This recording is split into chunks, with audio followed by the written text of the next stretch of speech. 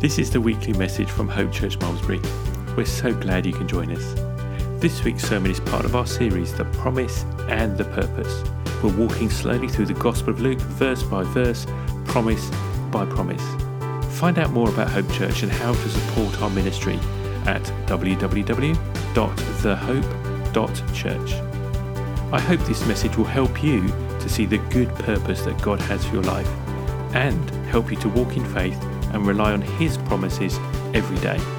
Here's the message. Well, good morning and welcome to Hope Church. Whether you're in the room or joining us on the live stream or listening to a podcast 17 years from now, you are very welcome.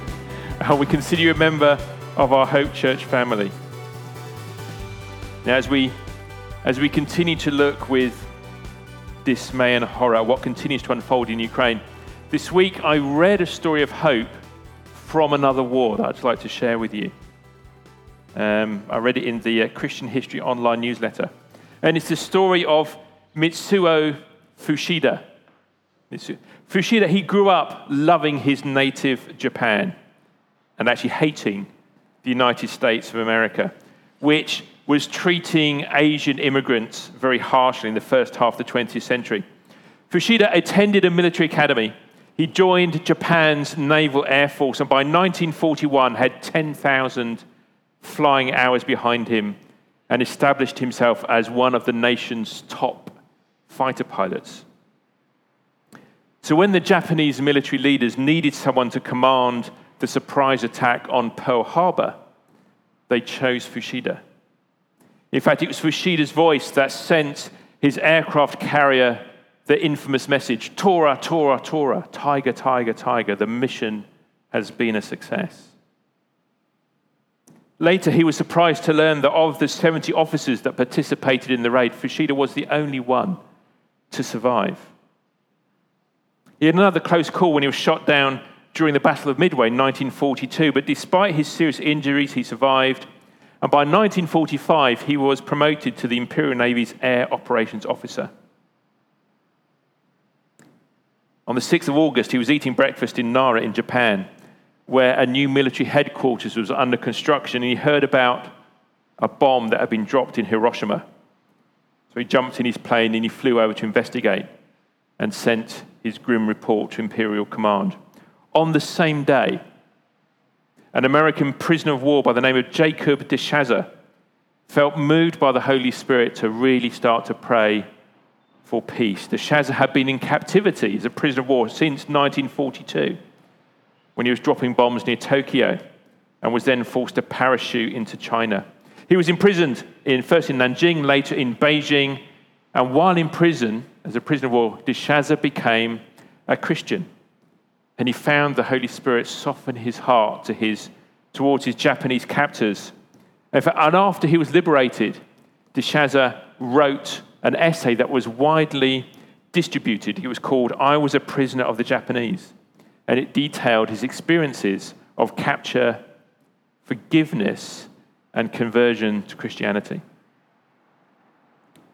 Fuchida and de Chazer met in 1950, after de Chazer had returned to Japan to become a missionary.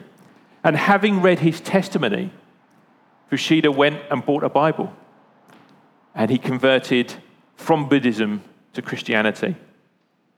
Fuchida went on to become an evangelist, spreading the message of peace and forgiveness throughout his native country and around Asian American communities until he died in 1976. Like Alfred Nobel, the inventor of dynamite, who wished his legacy to be one of peace rather than destruction, Fuchida wanted his message of his changed heart to be his legacy rather than his part in the attack on Pearl Harbor.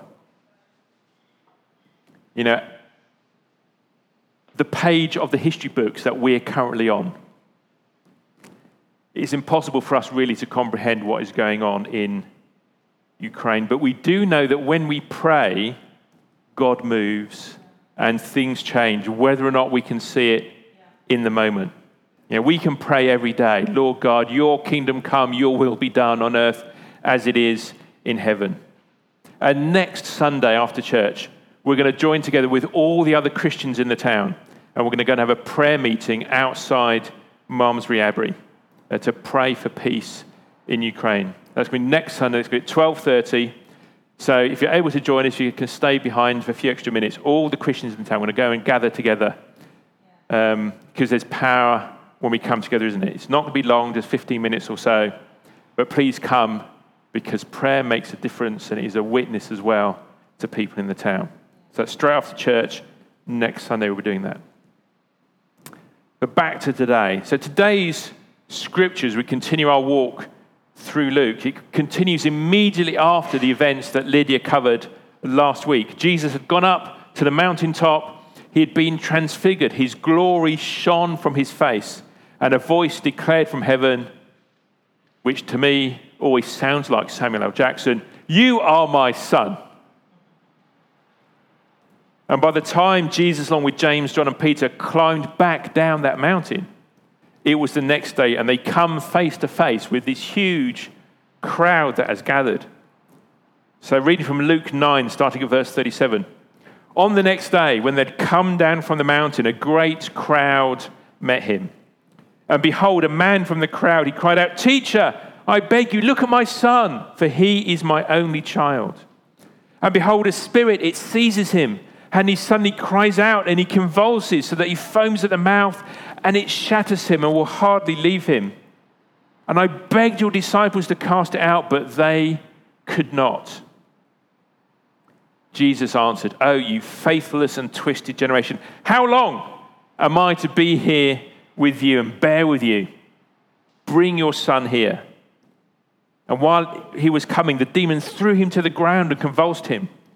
Well, Jesus, he rebuked the unclean spirit, and he healed the boy, and he gave him back to his father, and all were astonished at the majesty of God.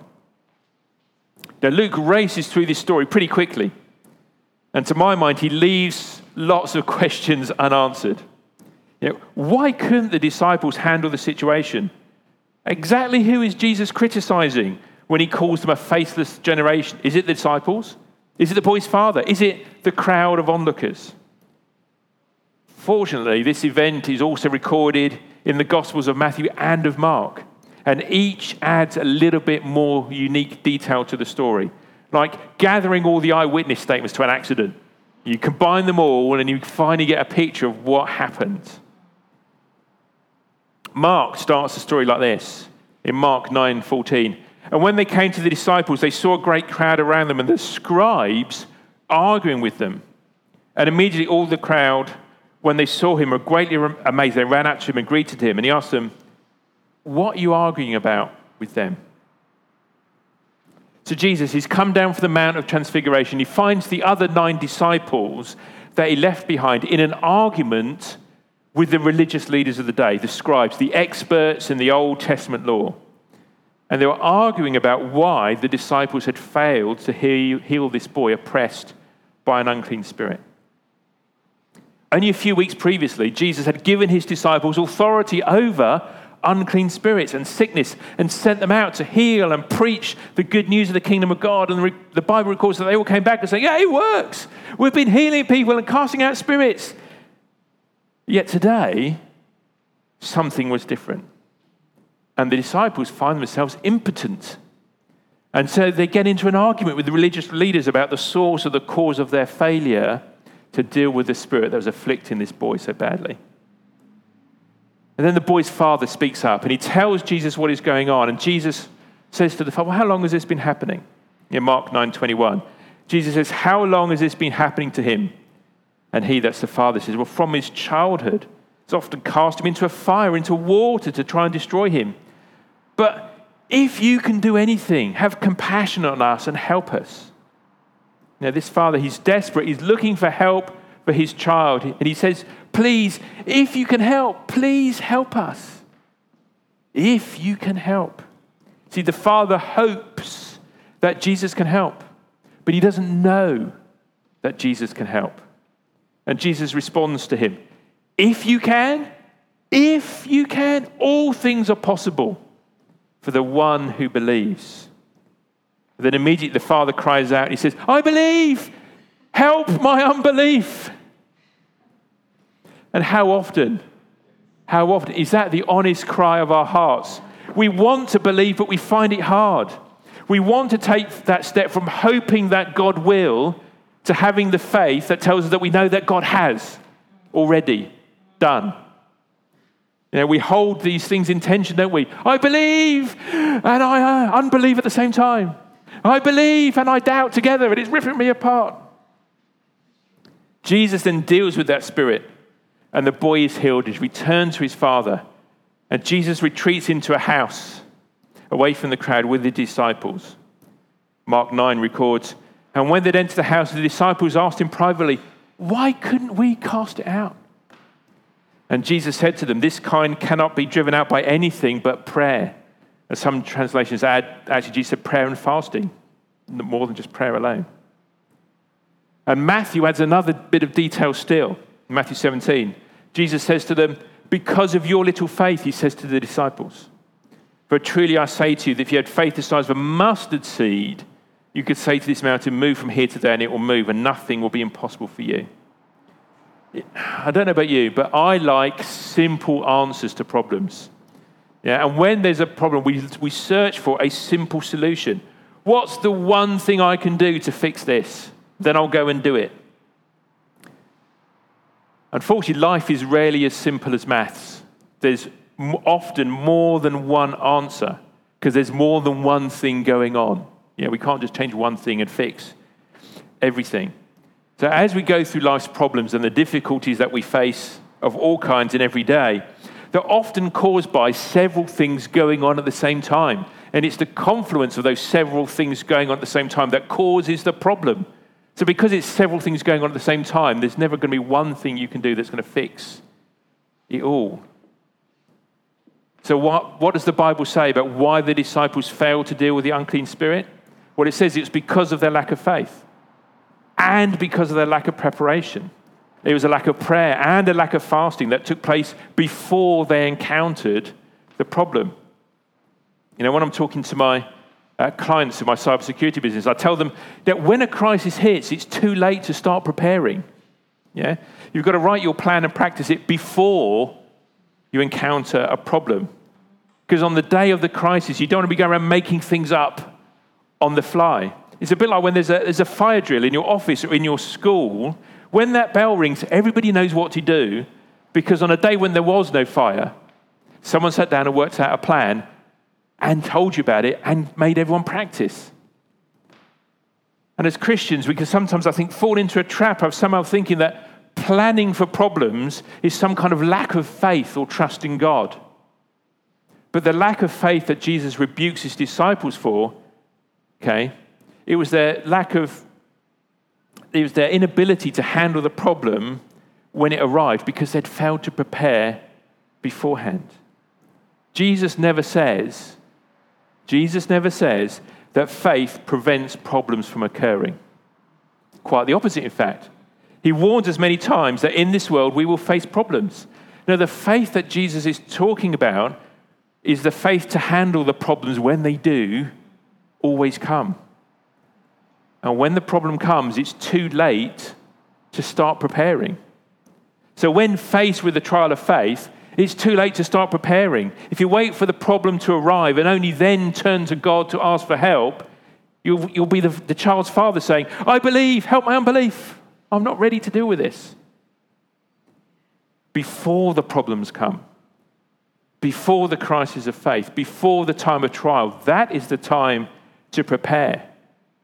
That's the time for the prayer and the fasting, according to what Jesus was telling his disciples. And I don't think he was just giving them some special formula for dealing with a certain flavor of unclean spirit, but I think he was talking more broadly about an approach to life that sets us up to be prepared for problems. Or rather, put it a better way, an approach to life that positions us for victory of the problems that are surely going to come. Because problems will come. We might not face unclean spirits on a regular basis walking down Malmesbury High Street, but we do face all kinds of obstacles and situations where one of those many things that is going on is probably going to be an element of some kind of spiritual thing going on, along with people being cruel and stupid and selfish and all the self-inflicted things that we've done to make the situation worse ourselves. And when those things happen, it's too late to start preparing. We need to prepare before, which means we need to be praying before and fasting before the crisis ever comes. Because doing the prayer and fasting is actually putting us in a place of reliance on God. It is positioning us to better hear the still small voice of the Holy Spirit, which is going to result us in making better decisions along the way anyway. Prayer and fasting before the crisis is itself an expression of faith. Because when I pray today for help in tomorrow's problems, I'm saying to myself and to God that I've decided today to rely on God tomorrow. Right? And that is faith in action. I'm deciding that tomorrow I'm going to rely on God. And when the Holy Spirit speaks, because we're praying and fasting today, we hear the Holy Spirit more clearly. And then it's easier to obey.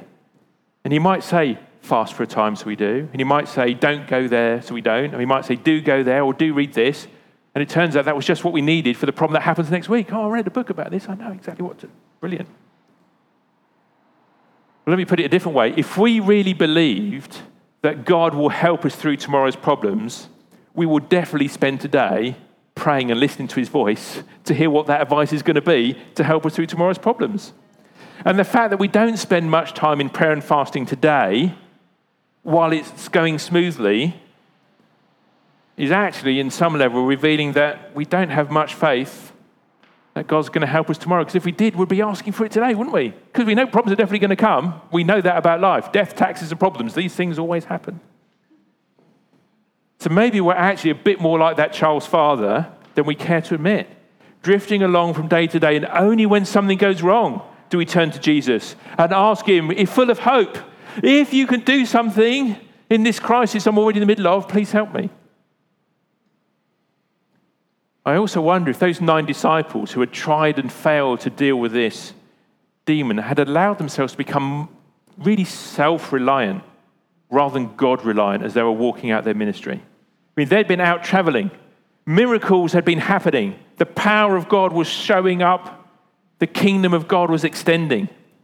And that pattern of success maybe resulted them in becoming more self-reliant than God-reliant in their minds. Maybe a little self-important. Maybe a little proud.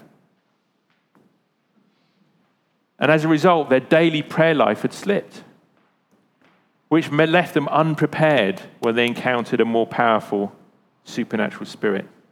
You see, when we've had a season of victory, when we've had a season of things going well, when we've had a glorious, close encounter with God, and then we come face to face with some evil and some suffering, it is much more jarring. I mean, evil looks more evil when we've just been looking and spending time with good God. And we can be even more easily discouraged, which is, of course, why the enemy does it. But having had a mountaintop experience with God, and that's not really a sign of our spiritual maturity. That's just God's grace. It's how we behave when we come back down off the mountain. That is the sign of our spiritual maturity. That's what really counts. And so Jesus comes down from the mountain. He finds his disciples having a theological argument with the Old Testament law experts about their failure to deal with this demon, as if talking to other people is the answer to a spiritual problem. Surely talking to Jesus is what they need to be doing to find an explanation of the problems that they face. Hence, of course, Jesus' guidance that prayer and fasting is the route to victory. And the fact that Jesus needed to tell his disciples that prayer and fasting is needed tells us that his disciples weren't praying and fasting. Otherwise, Jesus wouldn't have needed to tell them that was what was missing in their preparation. Jesus' disciples, the 9 of the 12, they'd gone out in power and healing the sick and casting out demons and proclaiming the gospel and advancing the kingdom of God. We're not living a life characterized by prayer and fasting. Jesus said, well, yeah, what's missing is these fundamentals. And if Jesus' disciples can fall into that pattern of self-reliance, how much easier is it for us to make that same kind of mistake. Suffering and success are alike in this. Suffering and success, they don't make us or break us, as some would say. They don't. But they do reveal who we truly are. When you go through a season of suffering or when you go through a season of success, it's a magnifying glass that shows our heart and character for what they really are. So let's not be that faithless generation that Jesus was talking about. Let's not be caught unprepared by the next crisis. Today is the day to prepare. Today is the day to pray. This is the week to be fasting. And that's true every day and every week. Because then our little mustard seeds of faith will move mountains when the day of trouble comes. Let's pray. Lord Jesus, I thank you that you do not leave us ill-equipped or unprepared for the trials and challenges of life. You have given us everything that we need to live holy lives that are worthy of our calling. But we do need to pick up and use the gifts that you've given us. We do need to learn to handle the tools that you've equipped us with. So Holy Spirit, show us where we have become self-reliant rather than relying on Jesus. May we give you the glory for every victory and every success. Amen. Amen. Amen. This is almost time to end. Before I do, just want to say to you all, everyone in the church and everyone watching, happy birthday, Hope Church. 9 years ago today, God birthed something special. A beacon of hope upon a hill. A bunch of strangers became friends and friends became family. And we're settling here in our new home in the centre of town. And God has got exciting plans for us in the weeks and months to come. But here's a couple of just notices. So remember, next Sunday, the 20th of March, hang around after church for the prayer for Ukraine outside Malmesbury Abbey at 12:30. The following Sunday, the 27th of March, is Mother's Day. We're making a bit of a fuss about mothers this year. It's going to be our next family service as well. So we're going to have some activities for the children. So tell your friends, bring your children, bring your grandchildren, and everyone will have a great time. And we're planning to start running an Alpha course after Easter. More information about that closer to the time. But just to let you know, we'll be running an Alpha course after Easter. It's a great introduction to the Christian faith. It's an ideal way to invite a friend to come to church. It will be just down the corridor. It'll be after the Sunday service. It'll be at lunchtime. Lunch will be provided. What more can you ask for? Oh, and today we've got some birthday cake baked for us by Criddy, who's not even here to share it. How's that for dedication to the family? So enjoy a cuppa, enjoy a slice of cake before you go. Remember, be good, be happy, be holy. We'll see you all next week. Bye for now.